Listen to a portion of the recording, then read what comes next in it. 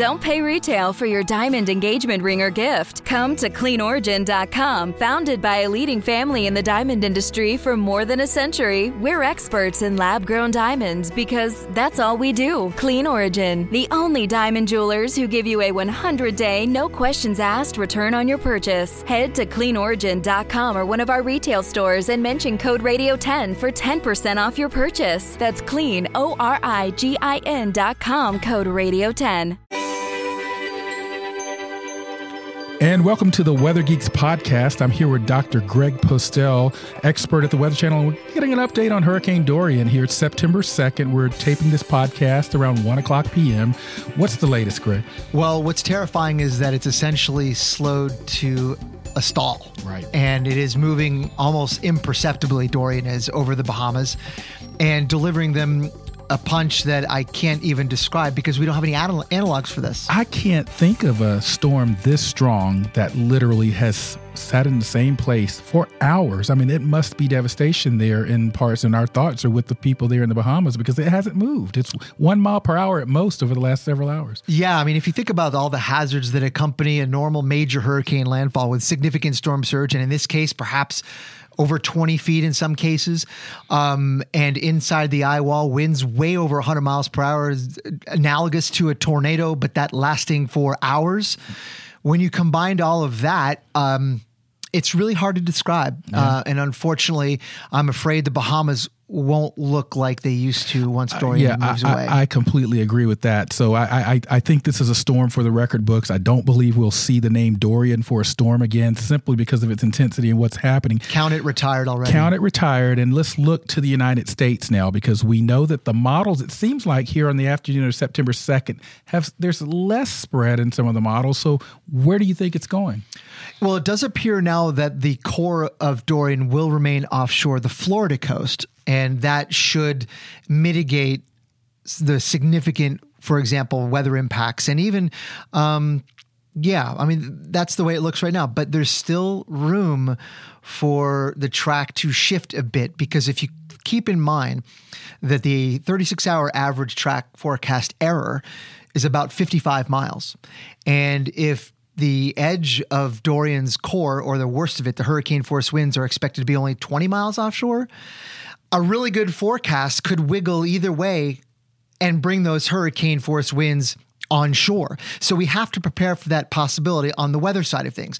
Now, in Florida, now, for the oceanic impacts, we know there's going to be a pounding surf for days. There's going to be significant coastal flooding and major beach erosion. All of those will combine with the weather to make it quite a significant, impactful event for the entire peninsula. Talking with Dr. Greg Postel, senior expert, weather expert, hurricane expert here at the Weather Channel, talking about Hurricane Dorian. As we covered, we did coverage all morning on the Weather Channel, and be sure you're checking out the live coverage on the Weather Channel. They're your source, go-to source for this storm as we move forward.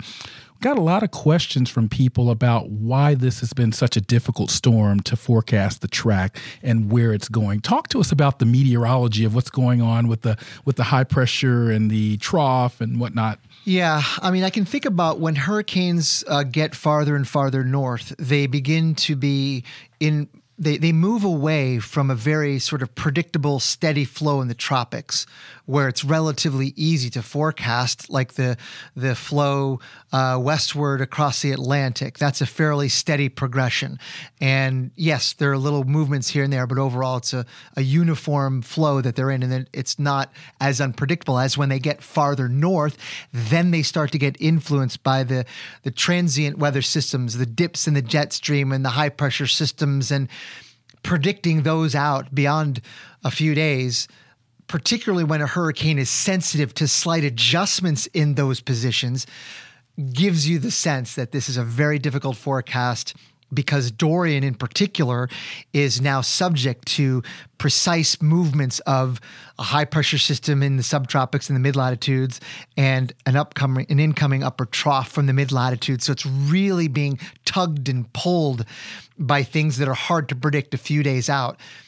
And it's also very sensitive to slight adjustments in their position. And one of the things that I have noticed, though, in the last day or so, couple of days, the Hurricane Center's official track has been consistent towards this offshore scenario and has been sort of steady in that. And so that kudos to the Hurricane Center. They've kind of been sort of sticking close to that, haven't been too bothered by the sort of model-to-model runs. They've made tweaks here and there. So I think they have had some confidence in their forecast. And because of that, we've seen the governors of Florida, South Carolina, Georgia, perhaps North Carolina starting to make evacuation plans, evacuation orders. Are those justified given the impacts you see? 100%. Now, that's the other thing, too. I mean, a lot of us have been focusing on Florida, and rightly so, and of course the Bahamas. But Georgia, South Carolina, and North Carolina are going to deal with significant impacts, likely from Dorian later on in the week. And those could include significant weather impacts with damaging winds, as well as, again, significant coastal beach erosion, flooding, and heavy rain as well. And basically, I was talking to Stu Ostro a few hours ago, and we were likening this to a very, very significant nor'easter kind of assault on the coast, where we see just day after day of a relentless attack of the ocean eating away at the coast. That may be kind of something we'll be dealing with, in addition to, add a layer on top of that, a tropical cyclone impact weather-wise as well, which can be localized but very intense. And that does, yes, include parts of Georgia and the South and North Carolina coast. So, I mean, if you live anywhere in those zones, all the way out to Cape Hatteras and as far southwest as Cumberland Island, Georgia, pay attention to all the forecasts because, Marshall, you and I were talking about this earlier, wobbles in this case will matter a lot to all of us. Yeah, we were saying normally we'd maybe sort of say, let's let that wobble sort of steady state out. But in this case, as of September 2nd on the afternoon of this taping, we still haven't seen that turn just yet, even though we expected. And so we were hoping one of those wobbles was an indication of a trend, but it seems like it's still somewhat steady state. And by the way, the Weather Channel has meteorologists all up and down the coast from Florida to North Carolina. So be sure to tune in because they're giving you the best information at all times about this storm. Do you think that comparisons to Matthew are fair, or is there anything different about this scenario compared to Matthew from 3 years ago? Meteorologically, I have a hard time using the analog method because every storm is different, and the size, the movement, the internal structure, the distribution of the weather inside of one hurricane to the other is very different. So I generally avoid doing that. But I guess for planners, I mean, if they want something to go by, I suppose you can look back in history and look at Matthew, for example, in this case, and say, well, maybe this is how we prepared for Matthew, maybe again how we should prepare this time around. But aside from that, I'm not a huge proponent of the making analog. Those kind of analogies. I actually agree with you there. I think it's just a bit too dangerous to do that. And every storm has its own character. And we're so quick to hear people say, well, I lived through Hurricane X and, Hurricane Y may be the same. Well, it probably won't be the same. Probably won't. Yeah. And so that's a great point to say. What are you looking, because I'm hearing and I'm seeing in social media, there are people, for example, in Florida that just still don't believe this thing's going to turn because they're not seeing it. But meteorologically, and we were talking about this earlier, the state of meteorology and our models, we've got this huge, powerful storm just 200 or so miles off the coast of Florida, but there were no mandatory evacuations because we're that confident that it's going to make the turn. What are you going to be looking for as one of the top experts in this field? What are you looking for in the next 6 to 12 hours? What do you need to see? Consistency in the forecasts, in all of the ones we look at, including the Hurricane Center and all of the models and the guidance that they look at to put into their consensus forecast. So I think that's something, we're kind of all flying on instrument flight rule, right? I mean, we can look at the wobbles we were talking about or the short-term trends, but beyond that, we're kind of slave to what the models are telling us. Right. And I think I would like to see consistency going forward because with each passing, cycle, every 6 hours or so, we essentially get a new batch of forecasts. And with more and more of those under our belt, we will have the confidence growing in the forecast, which I think actually has been pretty good in the last couple of days. I agree. The idea that Dorian Yes, a couple of days ago, the forecast brought it very close to, if not inland of Florida. But yeah, the forecast changes. That's what happens. That's the state of science. I think the public is often, and myself included, wanting more precision than science can give us. I think the appetite for that has outrun the state of science, where we really know that a hurricane track error, a good forecast, is inside of 50 miles at 36 hours. Right. And right now we want 5-mile precision, and that just is not possible. Let's talk a little bit, because you and I both alluded to this on air on the Weather Channel earlier today, messaging issues around the storm. For example, right now, as we're taping this, the storm has been downgraded, and I'm going to come back to that word downgraded in a right. moment, because that's getting to my point. It's come from a Cat 5 to a very strong Cat 4. But yet we use the term downgraded or weakened, and I fear sometimes that people may then take their foot off the gas in terms of their alertness related to the storm. What are your thoughts about how we message a storm like this and how we continue to message going forward, given the fact that there have been some uncertainties earlier on in the track? Are you concerned about long-term messaging with storms like this? I'm always concerned about that, because when we are dealing with, some perceptible changes in the intensity or the track of something like Dorian, people, and rightfully so, they listen to that and then continue that kind of trend forward without maybe a lot of data to support that. But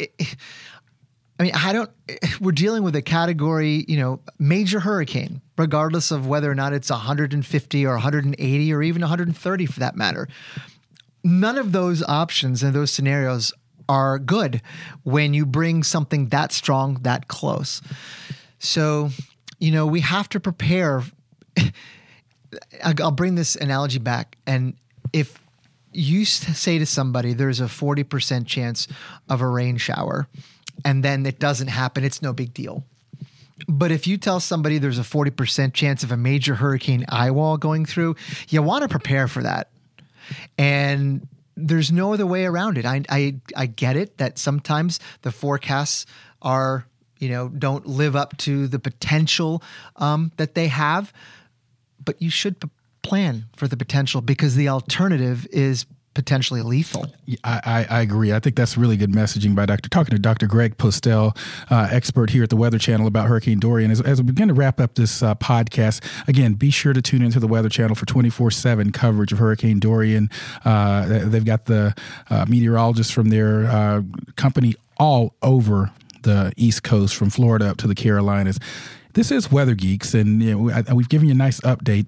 You might be listening to coverage of the storm, and you might hear some geeky terms. I'm going to put them out there to Dr. Postel. 2 terms: upwelling and mesovortices in the eye wall. Let's go there. Yeah, let's go there. We went there on the air today, so let's go there, because this is a podcast, and we do like to geek out on Weather Geeks. So talk about those 2 terms so that the listeners can understand what they are and they hear them. Well, the stress that the wind exerts on the water, depending on how it is distributed, can lead to water coming up from below to the surface. And if a hurricane is not moving, like Dorian is right now, it's essentially stationary, it is inducing its own kind of circulation underneath it in the water. It is inducing this kind of upward transport of cooler water to the surface.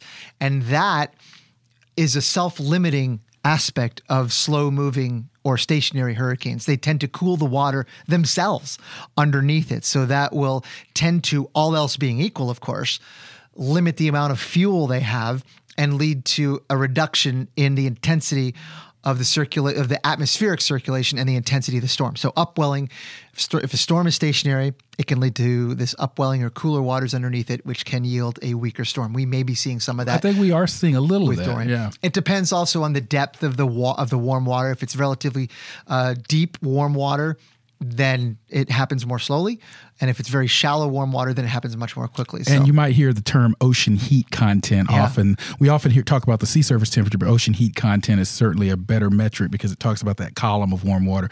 The last term, mesovortices. You were talking earlier about these little mesovortices in the eye wall area, and these could have a short-term impact on the motion of the storm or its state. Think of it this way. Those little swirlies inside of the eye wall that we're seeing evolved now as part of a process that I'm really not going to get into now. But each one of those individual circulations inside of the larger one acts as like a little magnetic field. Think of it that way. So if you got a whole bunch of different little magnets rotating around, it's going to try to attract the larger storm in one way, each one of them just a little bit. And so when you have them competing for Dorian's attention, one of them is going to want to pull one Dorian this way, another one is going to want to pull Dorian another way. And that's why we're seeing this wobbling going on, because the circulation is not uniform. It's got some little eddies inside of it, and each one of those individually is trying to affect the overall storm motion. So we're seeing a lot of wobbling going on. It's because of that. It may be sort of spinning down, at least temporarily. Yeah, and I think the storm, as we talked about, just came out of an like eye a wall. Top, right? Like a child's top spinning around, sure. When it's really fast, it's steady. It doesn't look like it's moving much, but then when it starts to slow down a bit, it goes, it's wobbling all over the place. How about those sound effects? And eye wall replacement cycle, we just completed one, and that's where we see the inner eye wall sort of weaken and get replaced by a larger eye wall. And as we expect with an eye wall replacement cycle, the storm can broaden a bit as well. I think we saw a little of that over the last day or so as well. That's an unwanted sort of byproduct of the storm spinning down a little bit. I mean, it's going through this internal change called an eye wall replacement cycle. We'll avoid that for now. But one thing that happens when that process is evolving and is complete is that the storm gets bigger too. So maybe not as intense near the middle, but bigger. Right. And that would then extend the impacts potentially farther away from the center. So for now, let's say tropical storm force winds, I don't know, I think it's about 100 miles. That may get bigger. Right. And it may stay bigger. These eye wall replacement cycles, when you go through one, it keeps the enlargement, it doesn't get smaller again. It just keeps getting bigger and bigger and bigger and bigger. So that's one of the things we have to watch. We have to watch that, particularly with the track staying off coast, and that could certainly have implications as this storm, as forecasted, it's forecast to parallel and track along the coast, possibly making landfall either in North Florida, Georgia, or the Carolinas. We'll watch, but right now there's no impending threat of landfall to Florida, but we have to keep an eye on it if you're in Florida. And if you're in the Carolinas, I know you've been emphasizing this in Georgia, South Carolina, North Carolina, please stay tuned, because some of the models out in those out days are somewhat close to you in terms of where the storm may be. Yeah, we're 3 days out. Yeah. And remember, the average track air at 3 days is about, 70 miles Absolutely. or so? And right now the expected track is inside of that. So Absolutely. We're all talking margin of error here. Absolutely. And that's going to do it for this special edition of the Weather Geeks podcast. Continue to monitor the Weather Channel.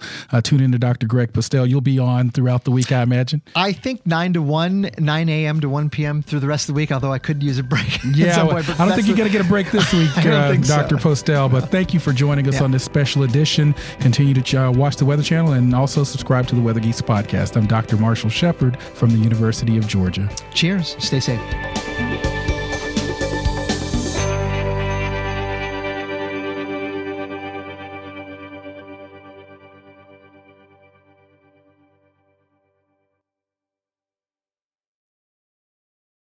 Look around. You can find cars like these on AutoTrader, like that car riding your tail. Or if you're tailgating right now, all those cars doubling as kitchens and living rooms are on AutoTrader too. Are you working out and listening to this ad at the same time? Well, multitasking pro, cars like the ones in the gym parking lot are for sale on AutoTrader. New cars, used cars, electric cars, maybe even flying cars. Okay, no flying cars, but as soon as they get invented, they'll be on AutoTrader. Just you wait. AutoTrader.